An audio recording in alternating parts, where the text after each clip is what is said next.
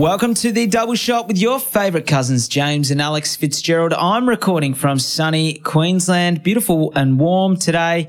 You're down in Melbourne, where I had the good fortune of being last week. Geez, it was cold down there, really in the middle of winter at the moment. How are you going? You looked snug as a bug in a rug in one of your many jackets that you wore last week. You just couldn't get it right, could you? You just didn't know how many layers, how much thickness you needed. Yeah. Yeah. I got off the plane and I reckon I had a slightly too thin jacket. Slightly too thin, and maybe even one layer definitely missing. I went for a run on one of those mornings there, and it's like feels like 1 degree. It was tough to get out the front door. Did you say, I can't feel my legs? I had to you put running a little beanie shorts? on. I wish I had my gloves. Yeah. Just wasn't expecting it. No way. Yeah. Anyway, it was lovely for a change, but good to get out of there, to be honest. Oh, it cuts deep. But I tell you what, when you've got a nice leather jacket as you wore, but you did say it wasn't yours. No. I say that's a sign of wealth, that one. Well, what I did enjoy is I had dinner with you and Dean, and it was nice to be treated to a smorgasbord of Sky News propaganda. What do we have? We're Peter Credlin into Chris Kenny. Pauline Hanson even got a gig. You just knew exactly where you were standing watching TV in your living room. I'm a little bit embarrassed because that's actually very unusual. I'm actually turn it up. That's pretty unusual. I'd say like once a week because we love a good TV show. But we did. You and I sat down. We watched a little bit of Paul Murray and. And to be fair, you and I laughed about Pauline Hanson and how she's been around for.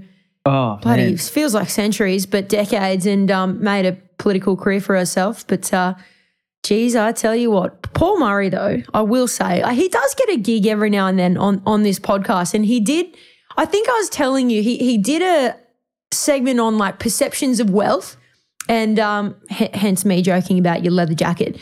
But sort of he's done a segue. He's talked about the latest federal budget, doesn't really address inflation, and then he's gone on to talk about, what do we see other people doing, or our neighbours, as he said, and we perceive them as wealthy because of it. And there's like a couple of things that like Aussies generally said that's actually a classic. So I'm going to ask you a couple of these questions. Are you ready? Yeah. Okay. Do you fly exclusively with Qantas? No. Do you? Never. I never fly with Qantas because they're too expensive. But if someone flies exclusively with Qantas, I'm thinking, why? Like, why are you barbecuing cash? What's going on? Or usually they work for a public company because they've probably got big deals. Yeah, they do like those big deals, to be fair. Do you shop at Myer or DJ's? Or Myer, a bit of both, but Myer, more commonly Myer. Yeah. What does that mean? Well, that's a perception of wealth. If you shop there, it doesn't mean you're wealthy, of course, but it's just this funny perception. All right. Yeah. Cool. Yeah. Okay. Here's a good one. Do you own a fridge with an ice dispenser? Yes. Oh, ding, ding, ding, ding, ding. He's wealthy. No, that was like they joked about when you were a kid and you went over to your friend's house at school and they had an ice dispenser and you're like, oh, whoa. I don't have one, but I don't particularly like those fridges. Dishwasher with a cutlery tray? I don't. I've got my cutlery in the dishwasher sits in the bottom tray. Yeah, the classic. Yeah, the vintage version. Yeah. I don't have a tray. Do you? Yes, I do. I do have a tray. Okay, all right. This is a good trade-off between the two of us. The tray is the sign of wealth, I'm assuming. Yes, that's right. Yes, okay, all right. It's I think it's because it's a new age dishwasher, so you've got a new dishwasher. I don't know. Yeah. This one was an interesting one, and I do kind of agree with it. They said buying a theme park lunch. So instead of taking your own, you buy, and they are astronomically expensive. But I liken this to either buying your lollies at the movies or taking lollies to the movies. Yeah. Which one do you do? I actually take lollies to the movies. So same. I'm one of those. But I also see some people pack their lunch and take it to the footy. So, they go to the Gabba or the MCG with a packed lunch, which also is something I don't do. That's you don't do it. You just like the essence of buying your pie at the footy, even if it's $15. Oh, but in fairness, it's normally like young families, which if you have to buy a $6 pie for a whole fam, for a whole family, I can get that. Yeah, 100%. And then the last couple, you live in a 2-story house with an in-ground pool and an electric gate. Yep. That feels like most electric gate, definitely. Yep. Yeah, that feels was like one most growing families. Up. Yeah, electric gate. Yeah, that was like had a couple of mates who had an electric gate, and it was like, oh, wealthy, rich. She's rich. He's rich. Yeah. And then I do relatively agree with this. Knowing how to ski or going on overseas holidays, for sure. Like that is an expensive exercise with the family, and I would agree. I'll give you another one that gets a bit of airtime around the office here. On. A lot of people big on their salads or wraps with tuna. And if you're pulling out a can of Serena tuna, you are rolling it in. Yes, absolutely. They're like $5 a can. I don't know. For the big ones, that would be. But they're at least a 50% premium on your stock standard tuna. I look, like there's many. Your John West sort of more entry price variety. John West often on special, but your Coles and Woolies branded ones are just as good nowadays, and with just as good flavours. Just as good flavours. And any others before we move on? Any others that you've got? Oh, when I was in school, there was kids who had a set of new runners like every year. So every year they had a new pair of runners, like crash hot runners, brand new, and you just thought, wow, like they got a new set of runners again. And it's when you see the kids in the Asics when you're rocking the New Balance. That's when you know that there's a bit of a and those kids are going, oh, how the tables have turned. They've got gel in the bottom of their shoes. Yeah, that's right. Well, to round out that segment too, and I just thought it was really funny, but apparently the average Aussie reckons they need $336,000 to feel wealthy. And obviously those other low-key signs of wealth aren't necessarily signs of wealth, but classic Aussie stuff right there. All right, Kazi, besides harping on about the perceptions of wealth, let's get into it. A real topic of conversation of late is, I guess, the relationship between rate rises or inflation, if you like, and property prices. Are we going to get to a point? Whoop, got a text. Sorry, did that come through? Did you hear that? Yeah, it's all good. I got a text. Popular. If we get to this point of rates rising so much, will it actually cause property prices to fall? And I know your blog released weekly. You must dedicate a whole Saturday morning to these things, I swear. You've eloquently done the research. You've eloquently put it together. It's concise, and I would love you to share it with the people.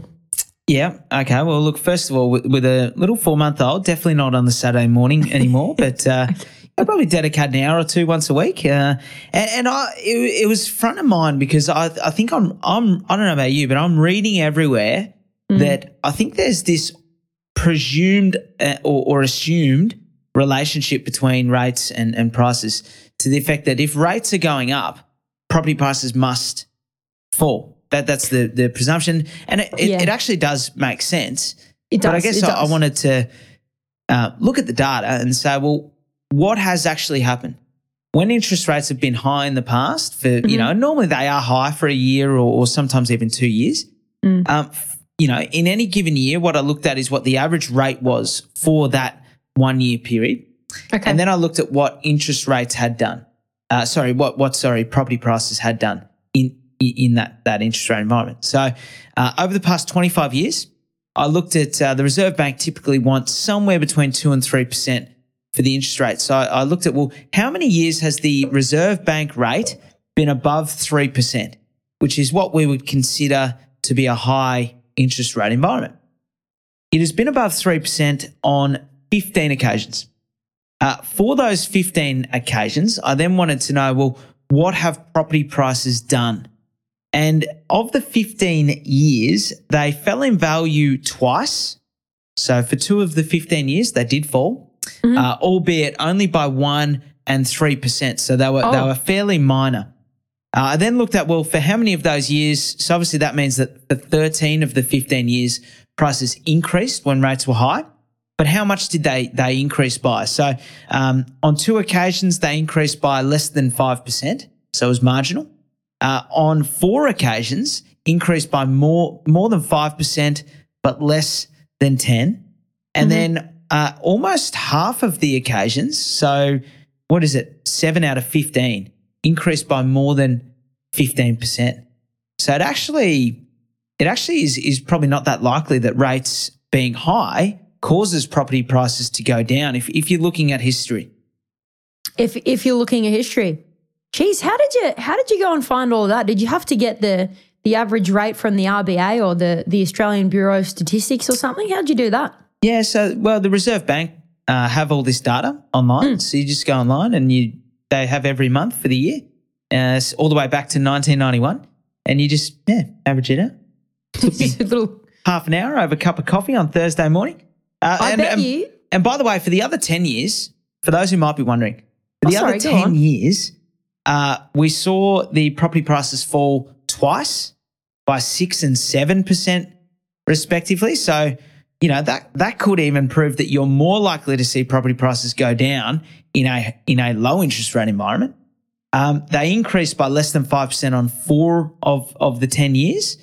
And then rounding out the what's left over 4 years, increased by between 5 and 10% on 2 occasions to round it out. So, and then more than 10% on 2 occasions. Point being is, to me, you're more likely to see property prices go down than in a low interest rate environment than a high interest rate environment, statistically speaking. Holy days. You would have blown a lot of minds there. You would have blown a lot of minds. And I think if anyone was listening to that and they want to see the numbers on paper, flick us an email. We'll sign you up to James' blog, Bulletproof Investing, because he did send this out and it's in beautifully written dot points. And it's very easy to get your head around. But I think a lot of people would find that shocking, cuz. And now we're in a high interest rate environment, as we talk about a lot, with a high migration environment as well, high inflation. These all rhyme. Bit of wage growth. So it is perplexing to say in high interest rate environment, property prices will go up. And then in low interest rate environment, they may statistically actually go down, although this is not what we saw over the last couple of years. Well, and I didn't put this in the blog, but I was thinking about it over the weekend. It kind of does make sense if you think about it, because typically we put interest rates up when we've got a really tight employment market. So when everyone's got a job. So if everyone's got a job, you're probably not going to see a lot of defaults and a lot of people selling, whereas interest rates are typically low when we've got a higher unemployment rate. So it kind of does make sense. I think the takeaway is there's no relationship between interest rates and property prices. So if you're umming and ahhing on whether you want to buy or add to your portfolio or upgrade your home, I just think you've got to make the decision based off other factors, like whether you can afford it, principally and primarily, not whether you think prices will do something, because the interest rates are where they are, because it's just it's emotion getting in the way of actual logic.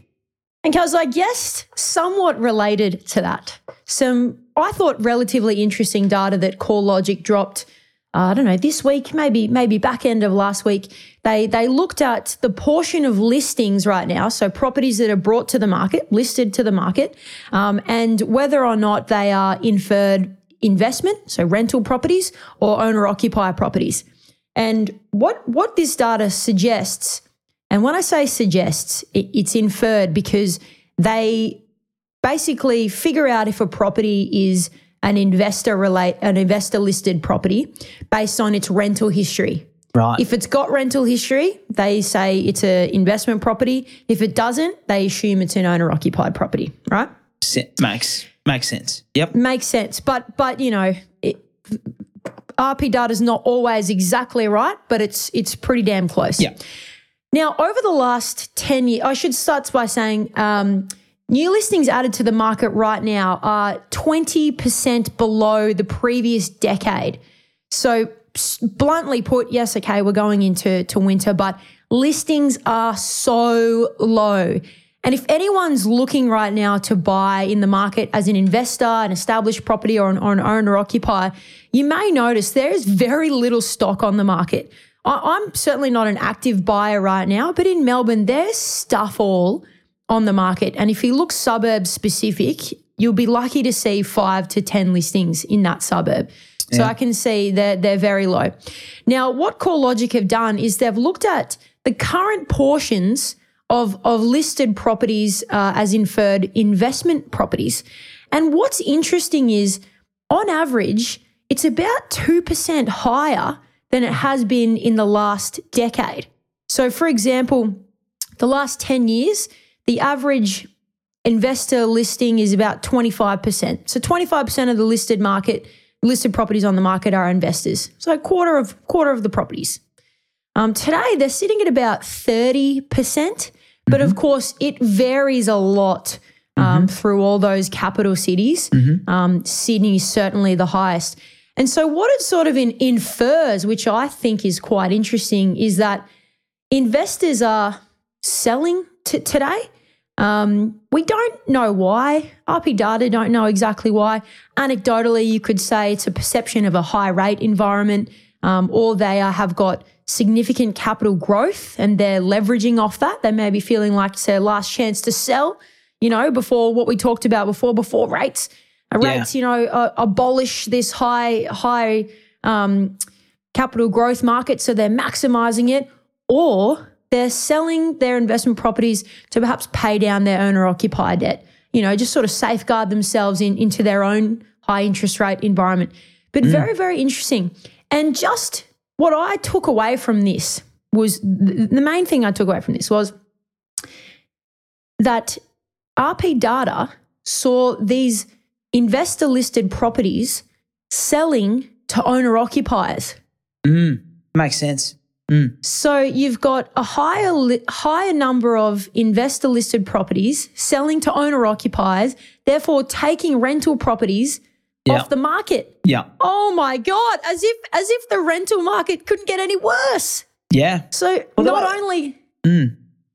way that I read it is, let's say you use Sydney for example, because Sydney, you're right, was the starkest example, I think. Which makes sense. It makes sense. Which makes sense. Most expensive market in Australia. So what they're saying is, if there's normally 100 properties that are available in any given suburb in Sydney, there's now only 80, right? And if there was 100 properties available, 75, I think they were saying roughly 75 would be owner-occupiers and 25 would be investors. Correct. Whereas today, there's only 80 properties, available total, right? And of that, roughly a third is investors. So it tells me that there's a similar amount of investor properties for sale as there has been for the last 10 years, but there's nowhere near as many owner-occupiers. And so as a result, there is probably a lot more demand for owner-occupiers, where there's probably a similar level of demand and supply from investors in that Sydney market. So it's sort of saying to me that normally you'd have 75 owner-occupier properties available for sale. You've got something like 55 today. So there's just no one selling because they don't have to. They got a job. To the earlier segment point, that point on interest rates, if you've got a job today, you're bunkering down, you're saving money, and you're just getting through, aren't you? If you're an owner-occupier, because you know that number one, you don't want to sell. Number two, what are you going to replace it with? What are you going to buy? And number three, you're probably not able to borrow the amount that you were borrowing 24 months ago when you bought anyway. Exactly. And, you talk to your mates around town and they're all saying the same thing. It's like, well, maybe they do have the borrowing capacity. Maybe they are earning more, but what the hell am I going to buy? I can sell my house in 30 days, but I can't bloody buy anything. And interesting, the one that did, again, jump out to me is Adelaide. Adelaide was almost unchanged between the 10-year average and today. So clearly that would have to be a big reason why we're seeing Adelaide the best performing market in Australia over the last 12 months. Because it has got a drop in listings, but you're also just not seeing a lot of difference in the investor proportions either.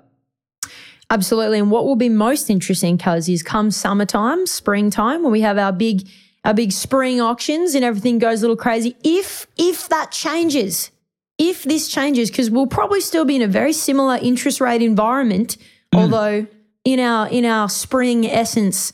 So that will be very interesting to see, sort of like buyers' mentality and if it will change amongst the same interest rate environment. Mind you, what's that? 4 or 5 months. So it's, not that far away. Depending on when you're listening. That's true.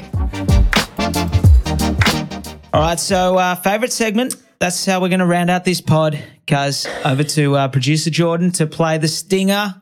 Help. Stat fact. The stat man. Stat fact. Just absolutely catchy. I tell you what, I wake up singing the stat fact song.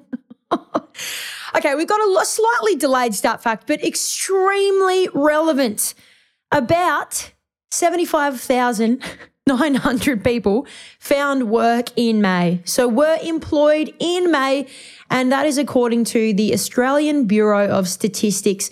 So it's very reputable data, as you would say. Or reputable. Yes, very funny. So that puts our jobless rate, our unemployment rate, down to 3.6%. It was 3.7 in April. And the number of employed people in Australia today hit 14 million for the very first time. Lovely number. But cuz you, per usual, love to take the data that little bit further, and you wanted to compare pre-COVID numbers. Hit us with it. Correct. So 3.6% and 14 million people today compares with at the end of 2019, before the pandemic, 5.2% and 12.9 million people. So an extra 1.1 million people found a job in Australia since COVID, which, for context, the population hardly grew because borders were shut. So that is an extraordinary amount of people. And to be at 3.6%, pretty much if you want a job today in Australia, you've got one. And that leaves me the question, right? If it's so easy to get a job, why are people still parking inspectors? Answer me that. Matt, that might be a very high commission job. It might be a high earning job if you get a percentage of the cut. It could be, but tell me that you haven't wondered why people would subject themselves to writing people infringement notices. I don't know why it bothers you. I don't know why it bothers you. You seem to find a way out of your parking tickets. Not sure who you know. In fact, I do know who you know. He calls himself the janitor down in Melbourne there. Not sure if he listens or not, but the janitor has got you out of a fair few parking fines in and around that sort of Hawthorne, Camberwell area. That's a very specific council that unfortunately I don't frequent enough to get out of tickets. But isn't it funny, the bloke getting me out of those parking tickets has a nickname, the janitor. Like, he's cleaning up. It's a clean-up job. By the way, isn't that like for a person who comes from Brisbane, by the way, this is probably just a bit of a way to close out with some light chit-chat. What I did notice when I was down in Melbourne the other week, I'm from Brisbane, right? Brisbane's the biggest council in the Southern Hemisphere by amount of residents and constituents. And as a result, every suburb's like identical, right? Because the same council have the same maintenance, the same, same sort of policies around what kind of trees they plant and all that sort of thing. You go to Melbourne, there is so many different councils. The differences are stark between certain councils and others, just in terms of how they dress up the streets, what they look and feel like. It's particularly pronounced in and around the winter, I find, because it gets dark quite early. Some have got lights, some don't. I've noticed, like, you see some nice fairy lights on trees in certain suburbs that just don't exist in others. I would actually agree with that. Yeah, I would totally agree. Some have, planter boxes. Stonington Council have planter boxes all throughout their streets. Stonington, that just sounds. I don't even know where that is, but that just sounds bougie. Stonington. It's like St Kilda and whatnot, but I'm not sure who said let's spend money on that. But hey, I don't allocate the funds. It's a nice quirk. I like it. All right. Well, you have a good weekend down there. Yeah, thank you. Thank you very, very much. End of financial year, cuz. It is too. It's a small sigh of, not relief, but it's just a sigh of, By the way, I had a lot of people saying they enjoyed Tax Tom. Yes, so well done to ditto. Tom, and thank you. I mean, a lot of people also asking if I was still on the podcast, but Tim No, and wait, Tim, did- you know who you are, Tim, Mike, and others. You made your point. No, I'm back. I'm here. Geez. But gets a kid and goes MIA. Can you just end on what some clients asked you last week when you walked into a client event down here in Melbourne? Can you please just tell the people? Yeah, well, I've walked up to Brian and I feel like first and foremost, I think we'd met before. But he said to me, I just wanted to say hello because I've seen you on the webinars and listened to you on the podcast. He said, and it's just good to see you. I have to admit, I thought you were bigger. I thought, what does that mean? I thought you were bigger. And then I finished at another table and there's a particular clique of people. We call them the Israelis. I don't think they care, but they No, they're all Israelis. Yeah, they're all all the crazy Israeli. Israelis. They're unreal. We love them. Anyway, and they've asked me, producer Jordan, are you the James that's on Alex's podcast? You came all the way to Melbourne to just get lightly roasted by all of our clients at the client dinner. You're on Alex.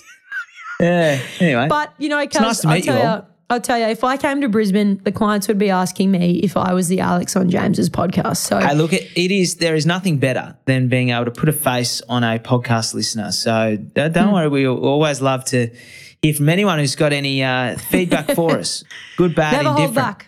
Never hold back, listeners, even if you did think James was a little bit bigger in person. And sorry to disappoint Brian and others, but look, if you're enjoying Alex's podcast, let us know. If you've got questions for Alex for her Q&A second part of the podcast, please let us know. Our email's always in the show notes. Have a great week and weekend, and see you soon. Don't forget to do your tax for tax time. End of the financial year. Thanks for listening to another episode of The Double Shot with your favourite cousins, Alex and James Fitzgerald. If you've got a burning question or something we absolutely need to talk about on the pod, please write to us. Both of our emails are in the show notes. For little real estate tidbits and a little bit of banter, okay, a lot of banter, you can follow us on the gram. Our handle is thedoubleshot.podcast. That, my friends, is thedoubleshot.podcast. Until next time, think of us when you sit back and sip your next double shot.